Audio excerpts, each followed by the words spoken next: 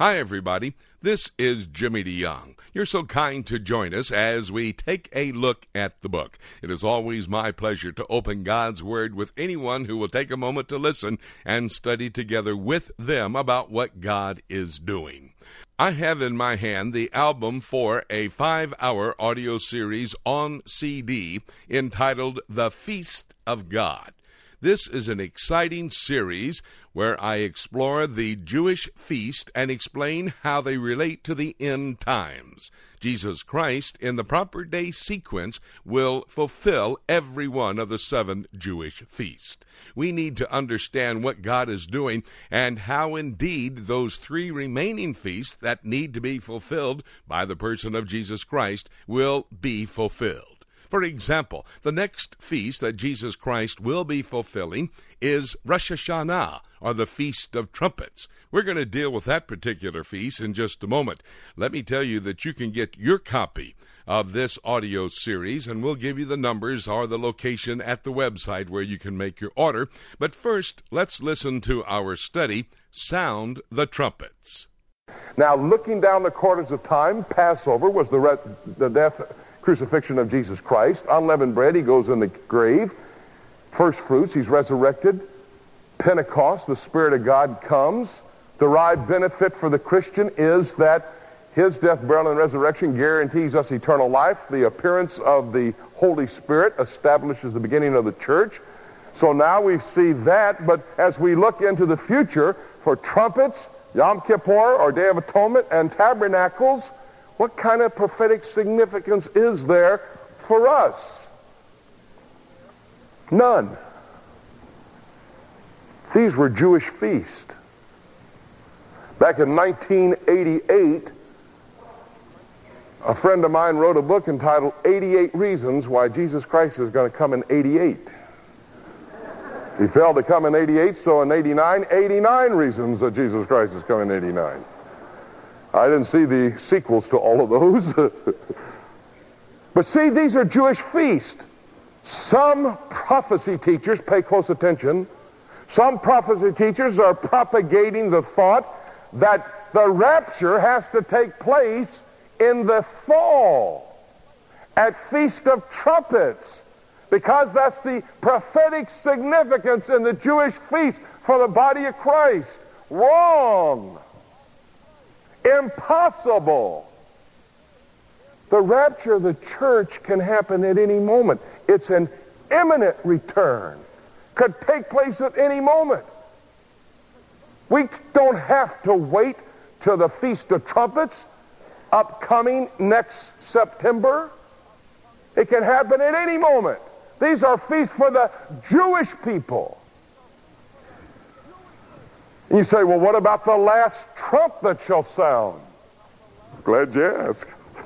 Let me show you something. I got to show you something else first. May I move the feasts and take them and make them something else just for a second? You got to remember, these are feasts, but they're going to be something else. They play double duty. I'm paid them a lot, and so they'll be able to do what I tell them to do. Now, these 3 mic stands are going to represent the 3 main events in God's calendar of activities in the future. This is a timeline. You know what a timeline is? Starts at a certain point in history and takes us into eternity future. Timeline starts at the creation of man, comes along 4,000 years, Jesus Christ lives, dies, buried, resurrected, comes out of the grave, ascends into heaven. Next 2,000-year period we've seen unfold. We're in it right now. The next event is the rapture of the church. That's when Jesus Christ shouts. Archangel shouts. 1 Thessalonians 4. Look over there. We're going to go right there in a moment. And the rapture of the church takes place. Then there's a 7-year period of time called the tribulation period. Then Jesus Christ gets on a white horse, comes back. That's the revelation of Jesus Christ. There's a 1,000-year period of time. At the end of the 1,000 years, the great white throne judgment. Now, I want to show you a couple of things here. The rapture, the 7 years, and the revelation. The rapture is for the body of Christ. The revelation is for the Jew. We're coming back. At the rapture, we're taken out of here. The Jew remains. At the revelation, we come back on white horses with Jesus Christ. Revelation chapter 19, verse 11 and following. We come back to the earth. He establishes his kingdom after the battle of Armageddon. The Jews then enter into the millennial kingdom that he has promised to give them. And so, at the second coming, He's coming back for the Jew. Over here, he's coming back for the church. Now, have you got 1 Thessalonians? Let me show you. I want to indicate to you that there are two last trumpets. Okay? 1 Thessalonians chapter 4. 1 Thessalonians chapter 4. Very, very important information, study about the time of the end. 1 Thessalonians chapter 4, verse 13. And Paul is teaching. He writes to the people of Thessalonica. He had visited with them probably for about 3 weeks. He gives them every doctrine you can stand. By the way, I think that's why you ought to teach doctrine. Most churches, oh, you can't teach doctrine, man. That separates. No, that unifies. That's what makes us come together, what God's Word has to say. Doctrine, he's teaching. He's going to teach them another doctrine now. Verse 13, but I would not have you to be ignorant, brethren, concerning them which are asleep, that are dead, in other words, that ye sorrow not even as others which have no hope. For if we believe that Jesus died and rose again, even so them also which sleep in Jesus will God bring, by the way, those that are dead in Christ, will God bring with him. Verse 15, for this we say unto you by the word of the Lord, that we which are alive and remain, notice Paul anticipated. Listen, he anticipated the rapture here. We that are alive and remain, he says. He wasn't waiting for some feast of trumpets. He anticipated the rapture was going to take place right then. Look what he says here.